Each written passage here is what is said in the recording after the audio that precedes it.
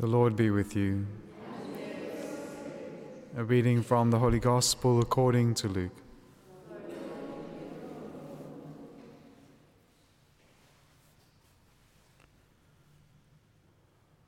Jesus rejoiced in the Holy Spirit and said, I thank thee, Father, Lord of heaven and earth, that thou hast hidden these things from the wise and understanding and revealed them to babes.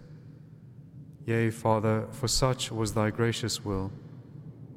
All things have been delivered to me by my Father, and no one knows who the Son is except the Father, or who the Father is except the Son, and anyone to whom the Son chooses to reveal him.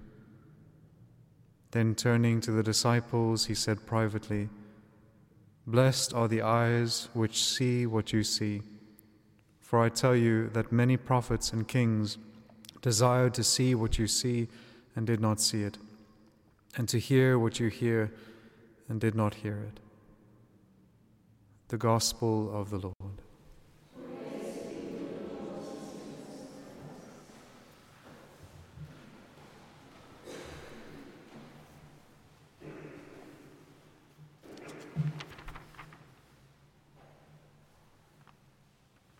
So yesterday, as we enter into Advent, we're looking at all of the beautiful mysteries that surround Christ, but also the purposes for his incarnation. Why has he made himself incarnate? Why do we await this Savior in the flesh, this God who comes to us? And he comes to deliver us from sin, to heal our nature, to teach us as well, but then also to be the mediator between God and men, that he might facilitate a friendship between us and the Heavenly Father. And so what we saw yesterday was, again, that beautiful healing power of Christ as he heals the servant. And so you can see as he heals the servant is also how he will heal our interior, deliver us from sin, heal our fallen nature, and bring it to perfection. Today, what we see is, what he reveals is his power to preach and reveal the Father. And so also that he comes to reveal the truth to us, to tell us of the interior life of God, that we might truly know the Father because we know the Son. And so we are brought to perfection by Christ. He wants to restore us by grace, deliver us from sin, but also to heal us and bring us to perfection, and also put into us his own truth. And so what you see in the first reading for today, which is very interesting, which is something that Dante speaks about in his Divine Comedy. He takes an early interpretation of this scene, which refers to the wolf and the leopard and the lion. And he says that these things represent the threefold concupiscence. The threefold concupiscence that John speaks about in his letter, which is our inclination towards sin. Our concupiscence in the various aspects of our life that inclines us towards sin, which must be overcome as we move towards perfection, so that this inclination is again subdued in us, and we have a stronger inclination towards God and towards sanctity. And so he represents, as is that early interpretation, that threefold concupiscence, the lust of the eyes, the lust of the flesh, and the pride of life, that these three things are represented by the wolf, the leopard, and the lion. So the wolf representing that lust of the eyes, that greed, that avarice. The leopard representing the lust of the flesh, and the lion representing the pride of life. And what we can see in this vision, again, that the prophet Isaiah has, is that with the coming of Christ, this one who will be filled with the Spirit of God, the Spirit of the Lord shall rest upon him.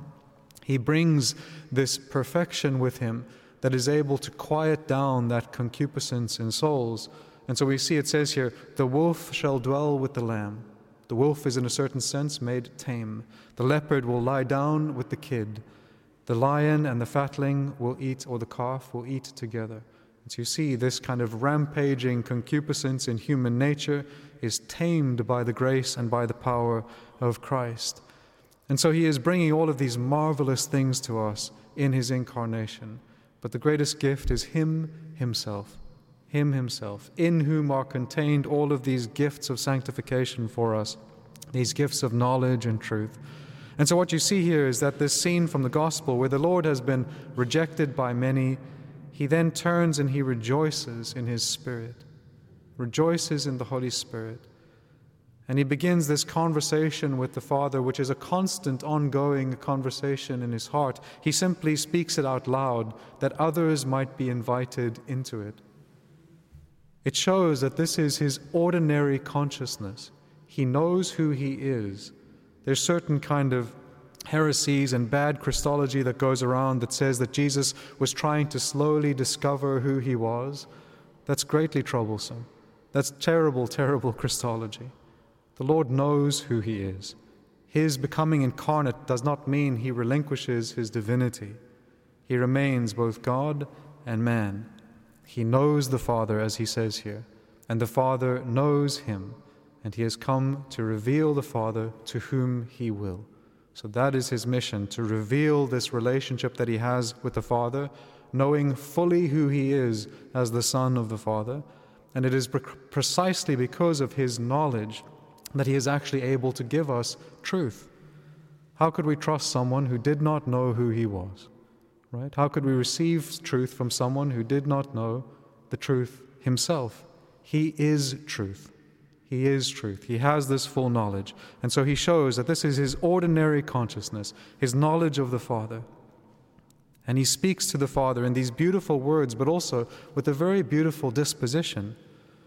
We can see that while he is surrounded by critique and malicious movements and all of these things, when he turns to the Father, you can see nothing but joy, nothing but peace, nothing but gratitude, thanksgiving. This is what permeates his conversation with the Father. And he speaks these things out loud, again, as we've said, because he wants to invite us into that intimate life of the Trinity, into that intimate conversation with the Father. Because through grace, what happens is we receive what Christ has by nature. What he has by nature, he wants to give us by grace.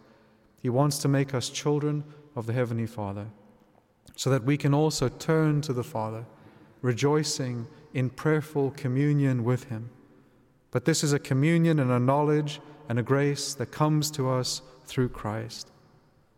And so this is our rejoicing at the coming of Christ, because what we see here in his relationship with the Father is something that he offers to us because of his incarnation, because he has come, taken flesh, suffered, and died for our sake, so that we might have this beautiful life within the Trinity from his grace. And so rightly then does he turn to his disciples, but he turns to all of us as well, who have come to see Christ with the eyes of faith, who have come to hear Christ from the Scriptures. And he says to us, as he says to those disciples, "Blessed are your eyes that see what you see, and your ears that hear what you hear. Because I tell you, many prophets and kings desired to see what you see and did not see it, and to hear what you hear and did not hear it." We are truly blessed because we know the presence of Christ. We are truly blessed because we daily receive and hear his words. Our ears and our eyes are blessed by this mystery because Christ has become incarnate and he still dwells with us in the Blessed Sacrament. Amen.